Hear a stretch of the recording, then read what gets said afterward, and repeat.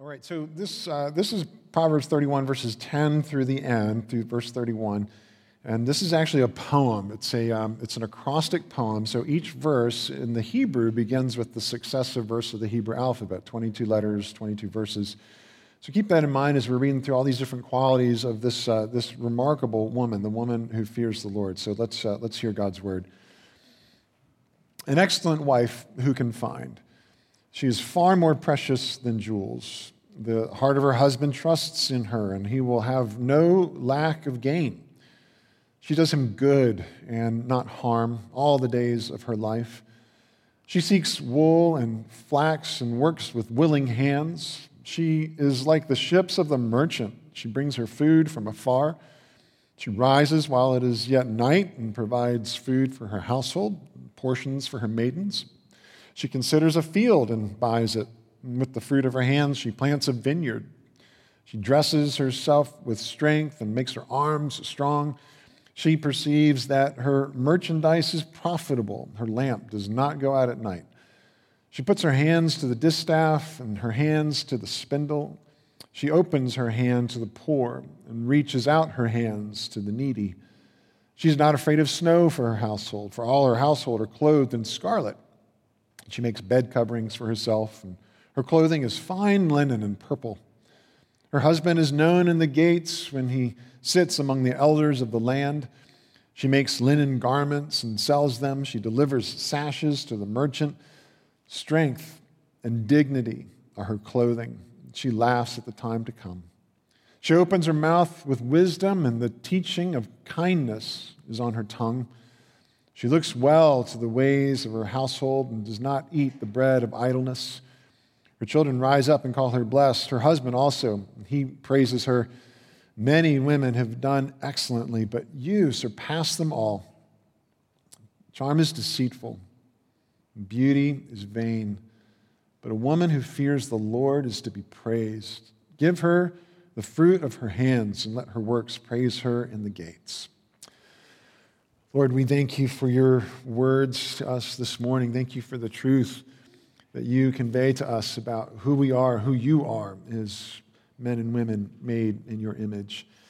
Lord, would you please help us as we take these words to heart, as we seek to apply them, as we seek to live them out, as we seek to be wise. In Jesus' name we pray. Amen.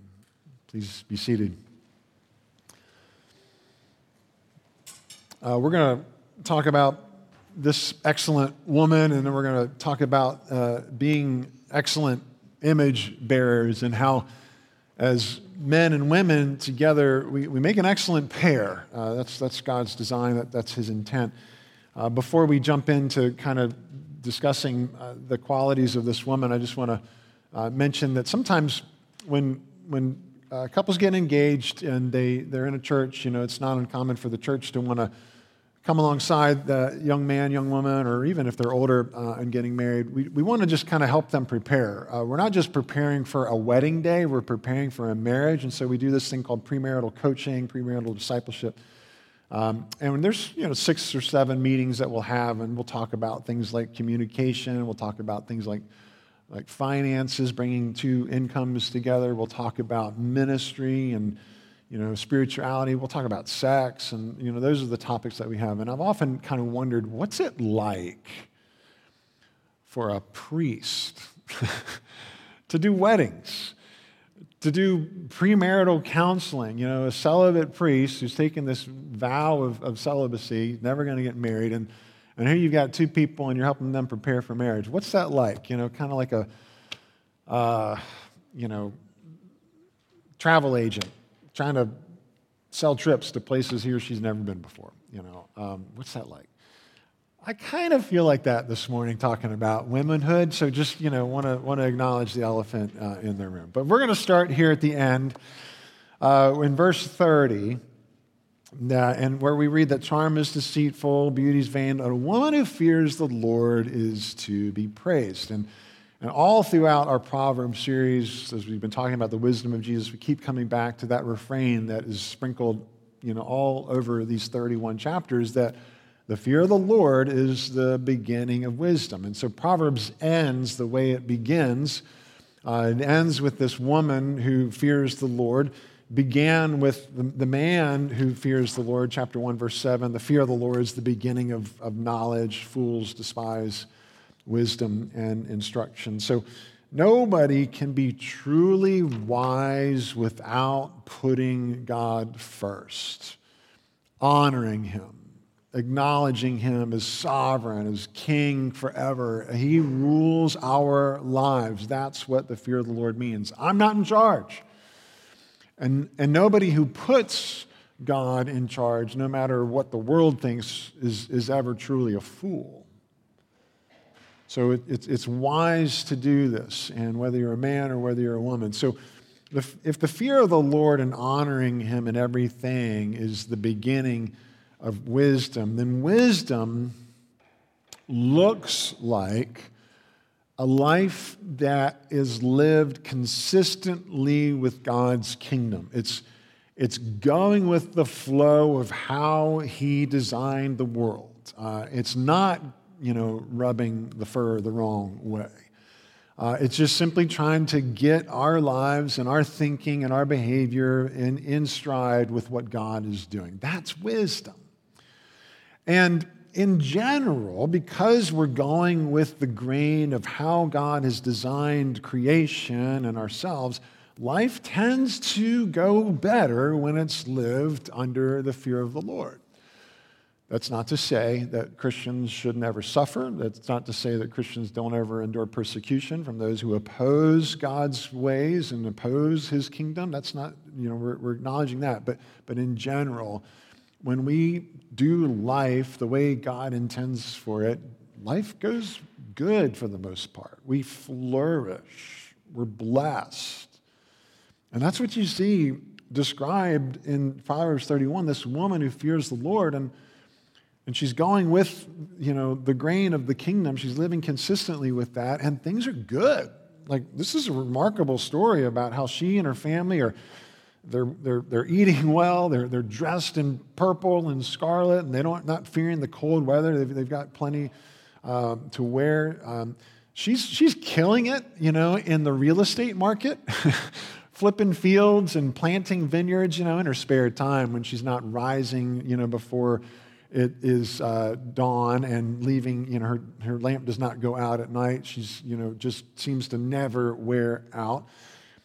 She's like this incredible woman who does everything well and for whom everything is going well. And she would make an excellent candidate like for the show Shark Tank. Not to be a contestant, one of the sharks. She has just got it all together. She's incredibly successful. And a lot of that has to do with her wisdom. She is living consistently with the kingdom. Things are going well. This is a remarkable affirmation. This is an incredibly affirming picture of womanhood, especially given the time period. So the Bible is very, very countercultural. And in ancient times, women were not affirmed at all, disparaged. They were just property. So some of the wisest thinkers of the ancient world, people whose names we recognize, Plato and Socrates and Aristotle. Listen to what Aristotle said about women. Females are imperfect males, a kind of mutilated male, accidentally produced by the father's inadequacy or by the malign influence of a moist south wind. That's just cringy. So the ancient wisdom had very, very unflattering things to say about women compared with God's esteem of his image bearers, his female image bearers. And that's what we see in this woman who is considered excellent, right? She's this excellent wife, this noble woman. She's a Wonder Woman. When Wonder Woman came out, the second one was not great, but the first movie was really, really remarkable. It was a great story that it told, but sort of what was remarkable about it as well is it came out of Hollywood, and Hollywood had a choice to make because, it's very in vogue in our culture to blur the gender distinctions, to basically challenge any gender distinctions. And so when they're making and producing Wonder Woman, you kind of got to wonder, what are they going to do with this female hero? Are they going to change and morph Wonder Woman into Macho Woman, make her butch or kind of androgynous? But they didn't. They stuck with Wonder Woman, who is observedly feminine, right? Diana makes no qualms about her being a woman, but she's incredibly strong and powerful. Scholars, when they look at Proverbs 31, and when they do just from the perspective of literature, acknowledge that it's not only an acrostic poem, as we observe, but it's a particular kind of poetry. It falls into a genre that is described as a heroic hymn. It's a poem that typically celebrates the victory of soldiers, but is here used to praise a noble woman. So this is unique. This is a genre of poetry that's typically reserved for warriors and soldiers and victorious kings, not for women. And the Bible is doing something special with this poem. Even the word excellent that is in verse 10 has a range of meaning, and it can easily be translated noble. Some of your translations do say she's the noble wife, a noble woman. And the basic meaning of that term is strength and power. This is a heroic hymn. And you see this theme continue through all these verses. So look at verse 11, where it says that the heart of her husband trusts in her. He will have no lack of gain. And that word gain seems kind of innocuous. Okay, great. She's industrious and she's helping out the household. She's got a little hustle on the side with a vineyard or with some property or whatever. It's not what that word is reserved for. It also means plunder. It refers to the spoils of war, the gains that the victorious army brings back with it, the plunder. And those are the kinds of gains that this wise woman is providing for her family. She's a warrior. Verse 15, she rises while it is yet night and provides food for her household. Again, that seems, okay, great. She's making dinner, making breakfast. Everybody's hungry. It's an agrarian culture, and everybody's going to go spend lots of calories out in the fields, so she's got to get this big, hearty breakfast going, so better get up at 5 a.m. Well, it's a little more than that. The word food there is the same word translated elsewhere as prey, P-R-E-Y, like a huntress going out to bring in the prey. And so there's some strength that's implied there, right? Verse 17, she dresses herself with strength and makes her arms strong. Now, everybody look at verse 17, because I think almost every single one of your Bibles has an asterisk right after where it says she dresses herself, right? And if you look at the italics, the tiny, tiny italics at the bottom of the page, it says she girds her loins. Like, that's an expression we only hear used about men, about soldiers, about people preparing for battle, for action, because, if you're wearing the typical garment of that day would have been a tunic or a robe or something kind of flowing. And if you're a guy and you're about to get into the heat of battle, you're going to hike up the hem and you're going to tie it around your waist and you're going to put a belt on it, and that's what girding the loins means. And she is preparing for battle every single day, putting on strength and making her arms strong. She's got arms that are the envy of Michelle Obama, right? She's a powerful woman. Verse 25, strength and dignity are her clothing. She laughs at the time to come.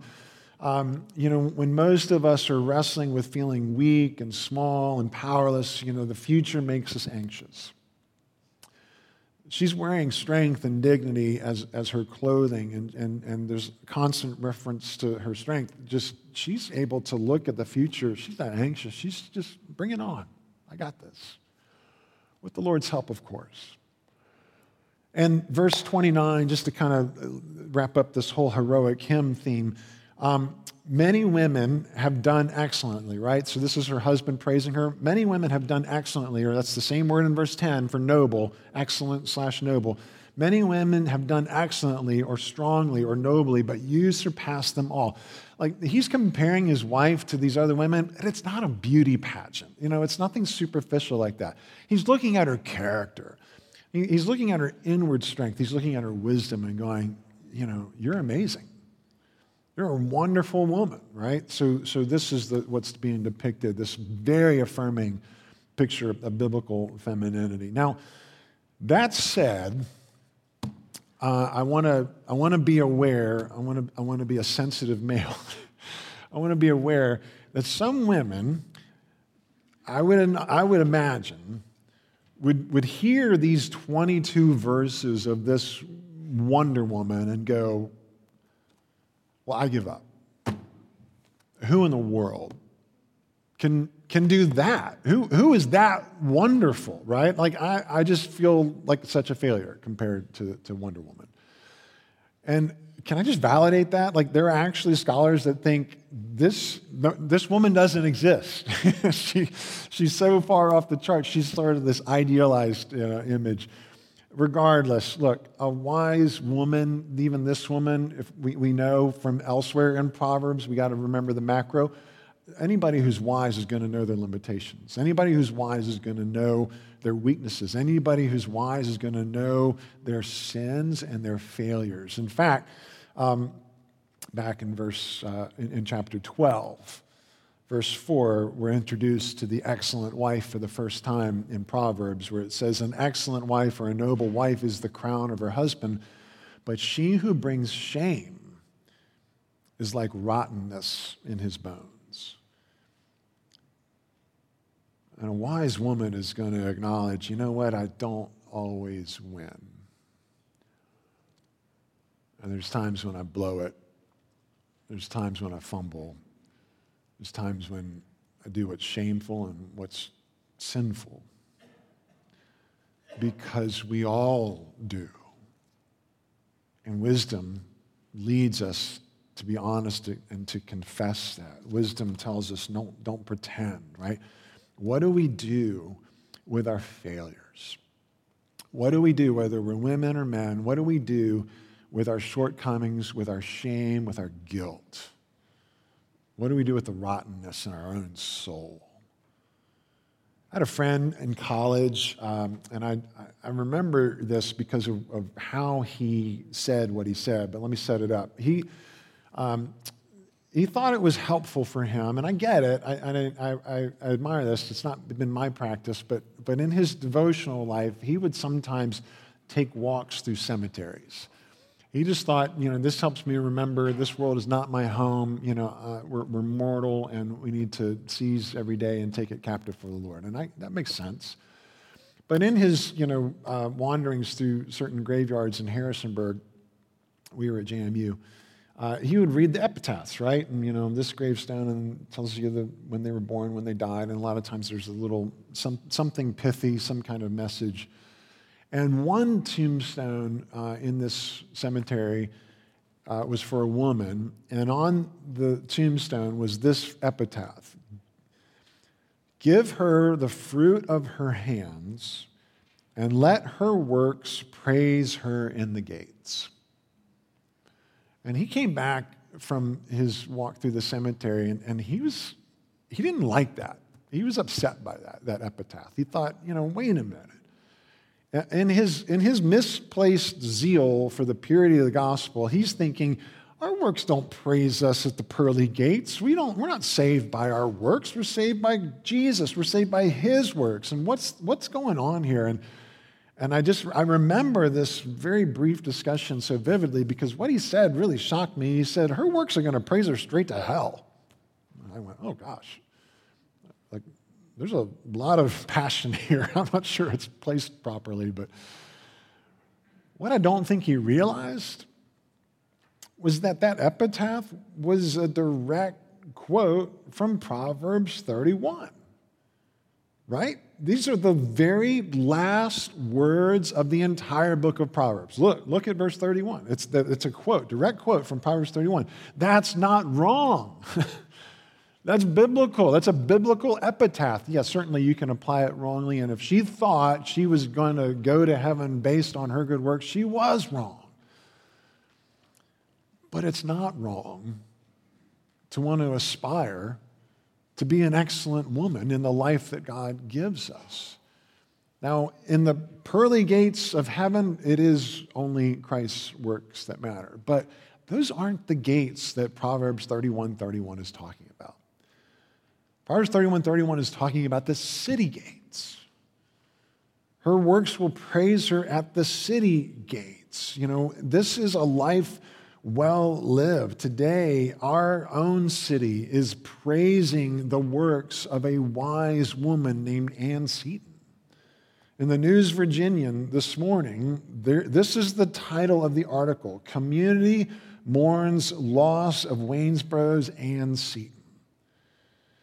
Ann was if you knew her, she was a vivacious person, joyful. You wouldn't miss her. You always knew when she was in the room because of her laugh and stuff. But she was just a great wife. Scott what he said yesterday, you can't say it better. I just miss being married to her. And the boys loved their mom. Jocelyn loved her mom. And she was a great friend. And she was a great supporter of the arts, visual arts and musical arts. She's got this huge circle this whole huge sphere of influence in the arts community locally. And she was politically involved, big part of the Republican Party locally. She was a businesswoman and just had tons and tons of contacts. Her memorial service, we're trying to figure out where to host it because it's going to be a big deal. Waynesboro, our city, is praising her for all of her blessings that she provided to people. That's not wrong. We should all want to live a life that blesses our city. We should all want to live a life for the glory of God and for the good of the people around us. Maybe your influence is small, that's okay. Maybe your influence is broader, that's good. But that is excellent. That's a good thing. It doesn't get us into the pearly gates, but it certainly gives glory to God when his servants are praised at the city gates. None of us can hope to enter heaven because we're a good man or we're a good woman. All of us are infected by shame and guilt and sin. The irony is that there's only been one human being who is also fully God, whoever did live perfectly, whoever did deserve praise at the pearly gates, and that was Jesus. So he does get that praise at the pearly gates, but he didn't get it at the city gates. At the city gates, instead, what he got was cursing. What he got was rejection. What he got was malice. What he got was crucifixion. He was thrown out of the city like a piece of garbage because the city didn't want him. And there he died on behalf of our sins, to take away our guilt, to take away our shame, our rottenness, the places where we fail and we know ourselves to be men and women who fall short. And Jesus blesses us and saves us. And, the gospel is not, hey, work hard to be the best man, the best woman you can be, like it's just some kind of competition. Like I got to be better than so-and-so or better than her or better than him. That's how the world works. That's not how heaven works. C.S. Lewis nailed it when he said that God became man to turn creatures into sons or into daughters. not simply to produce better men or better women of the old kind, but to produce a new kind of man, a new kind of woman. It's not like teaching a horse to jump better and better or higher and higher, but turning a horse into a winged creature, into Pegasus. That's what the gospel does. It changes us, makes us new, not just better, but new, who are living for something different, living because we're loving because we've been loved, and we're trying to bless people because we've been blessed. And that changes the entire motivation. And that's what ends up making us into excellent image bearers. So we talked last week about how God took the man and put him in the Garden of Eden to work it and to keep it, right? Genesis 2:15. We talked about how men are distinct in our reflections of who God is because we are keepers. We're called to lead, protect, to initiate, and to build, and all those fun things. In that sense, men are embodying God's dominion, his transcendence, authority, those kinds of things. Men are distinctly, but not uniquely, there's fuzzy edges, but we're distinctly to reflect God's image as a keeper, right? Somebody who's providing, protecting, leading, all those things, a keeper. Turn to Psalm 121 and you read that the Lord is your keeper. The Lord will keep you from all evil. He will keep your life. Back in Genesis 2, after creating the man, the Lord God said, it's not good that the man should be alone, and I will make him a helper fit for him. And God makes Eve. And she is this complementary embodiment of God's immanence, his closeness, his nurture, his blessing, and his help. Women distinctly, not uniquely, there's fuzzy edges, but they distinctly are reflecting God's image of a helper because God is our helper. Same Psalm 121, where we learn that God is our keeper. It says that I lift my eyes to the hills. Where does my help come from? My help comes from the Lord, the maker of heaven and earth. God is our helper. God is simultaneously transcendent and immanent. He's high and lifted up. He leads, he provides, he protects. He's also near, and he nurtures, and he counsels, and he comforts. And men and women are called to reflect both qualities of who God is. God designed women to be strong helpers so that together men and women may complete the work that God gave them to do. Fill the earth, subdue it, exercise dominion, all that good stuff. Adam is the project leader. Eve is the project advisor, his strong help. She's not help in the sense that, okay, you can come and here, lift that, or do that. Like some slave to be ordered around. She is respected, honored, revered. Nancy Guthrie puts it this way. She says it's important to note that God himself is described as a helper throughout the Bible, especially in terms of doing battle against Israel's enemies. So, to help with the task of filling, subduing, and ruling over the earth, that's a very godlike, noble thing. We have to listen to God's voice and not the static of our culture around us, because God is our help. Where would we be without him? Like last week we were talking about, biblical masculinity. What's a good role model? How should men understand biblical manhood? What do we imitate? What do we copy? And well, we're in church, right? The answer is Jesus. So that's the standard for masculinity, is Jesus, not, Marlboro Man or whatever kind of ridiculousness is in our culture, but Jesus. Men become more manly by becoming more like Jesus. Who should women become like? What's the good role model for biblical womanhood? I know we're in church and the answer is supposed to be Jesus, but that's not going to work this time. It might surprise you. What if we looked to the Holy Spirit as the example of biblical femininity? I want you to listen very carefully. Very carefully. This is going to raise eyebrows. This is going to get antenna up, okay? So just track with me. One of the enormous mistakes that the church has made all throughout its history, especially with this discussion, is to insist on the maleness of God in such a way that we've forgotten that women are also made in the image of God. Can I just say that again? Women are made in the image of God. Their femininity comes from God. Jesus, has a male body, still has the male body, right? But God and the Spirit, the God the Father, the Holy Spirit, they have no body. Like, we don't assign maleness to them. It's actually, maleness is this reflection of God's image, but so is femaleness.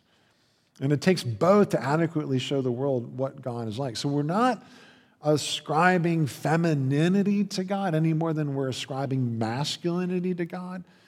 God isn't like us, we're like him.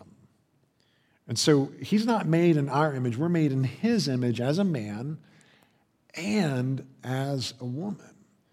Because it takes both genders to adequately reflect God's character. He's simultaneously transcendent and immanent. That's why we're male and female. He's a triune God. He's three in one, this complementary community. And then Jesus comes along and he says, haven't you heard that in the beginning he made them male and female? And what God has joined together, let no one separate. When they become married, the two become one flesh. And they become this two in one. Like a mirror, an imperfect but a helpful reflection of the Trinity. It's there's some mystery here. And in the wisdom of God, God has designed these two complementary genders to demonstrate the complementariness of who God is. So, as we think about the Holy Spirit, think about what's distinct about the Holy Spirit. J.I. Packer, theologian I think most of us are familiar with, he says that the counselor or the paraclete, the Holy Spirit, comes from the Greek word parakletos, which means the one who gives support. He's the helper. He's the advisor. He's the strengthener. He's the encourager. He's the ally. He's the advocate. And the Holy Spirit, God sends the Holy Spirit to come alongside us to help us. It's no accident. Eve was formed from Adam's side to help him. Famous quote from Matthew Henry. You've probably heard this. Eve was not taken out of Adam's head to top him, neither out of his feet to be trampled on by him, but out of his side to be equal with him, to be under his arm, to be protected by him, and near his heart to be loved by him. It's a great picture. Jesus calls the Holy Spirit helper again and again and again. John 14:16, I will ask the Father, he will give you another helper. John 15, when the helper comes, whom I will send to you from the Father, the Spirit of truth who proceeds from the Father, he will bear witness about me. So today, last Sunday, there's been a lot in these two sermons about gender and the wisdom of embracing, God's design and making us male and female. It makes our progressive friends nervous. They kind of get upset when we start saying this is God's design. But this wisdom doesn't just upset the liberal apple cart. It also disrupts our traditional notions that we assume are biblical but aren't. These caricatures we have in our minds of what masculinity and femininity should be. So if we refuse to acknowledge that femininity comes from God, this feminine dimension in God, then how can we say that women are also made in God's image? How can you have integrity when you say that? Those who say that women bear God's image as humans, but not specifically as females, are implying, maybe they're just saying outright, but they're at least implying that men are better reflections of God's image than women. It implies that women are inferior reflections, and that's starting to sound a little bit like Aristotle. So, listen, we're not saying the Holy Spirit is a she. We're not saying we pray to Sophia, like that's where people have just gone into the weeds, but we've got to embrace the mystery here. We're not making God in our image. We're made in his image. So let's embrace how he's described that. Because male and female make an excellent pair. God created them in his own image, male and female. He created them, and then he blesses them, and he tells them to go be fruitful and multiply and fill the earth and subdue it and have dominion, and it takes both to do that well. She's not taking orders from her husband like some domestic servant being bossed around, and she's not indifferent to her husband, just simply doing her own thing and not, acknowledging, his leadership and so on. The woman in Proverbs 31 blesses her husband. She blesses her family, but she is no mouse. She is a powerhouse. Both are praising one another. The husband's praising her, and she's honoring him. He's not a sexist, a misogynistic bully. She is not some, radical feminist. They're just trying to do life together the way God designed. So the right hands and the left hands are a good analogy here. We need both. I need my right hand, I need my left hand. There was a book that came out a while ago called How to Train a Wild Elephant, and I just appreciated this observation. The right and left hands work together, each one doing its half of a task. So drying dishes, one hand holds the dish and the other the towel, and cutting with a knife, one holds the vegetables while the other chops. I needed to remember that last week. And they cooperate to wash each other, right? You can't try to wash just one hand. It just doesn't work. You need both. And while my finger was all bound up with stitches and Band-Aids, I just couldn't use my left hand really well. And just all of this past week and a half, I'm fumbling around trying to do life with basically the one-hand man. It's not the way God designed it. We need both. That's why they're a good pair. And that's why this ultimately, God didn't just make women to be a help to men, but to help the world. Because our world needs help. The world desperately needs help. The world wants to obscure the differences between men and women and dilute them in this sort of ever-increasing slurry of, new genders or non-genders. And what if the best way that women can help our world is to just embrace the way God has made you, to celebrate that, to embody that. Male and female is not just a social or a personal construct, it's a heavenly one. And Andre Sue Peterson wrote an article recently in World that God's way is not to insist on being what one is not, but to be the best version of what one is, right?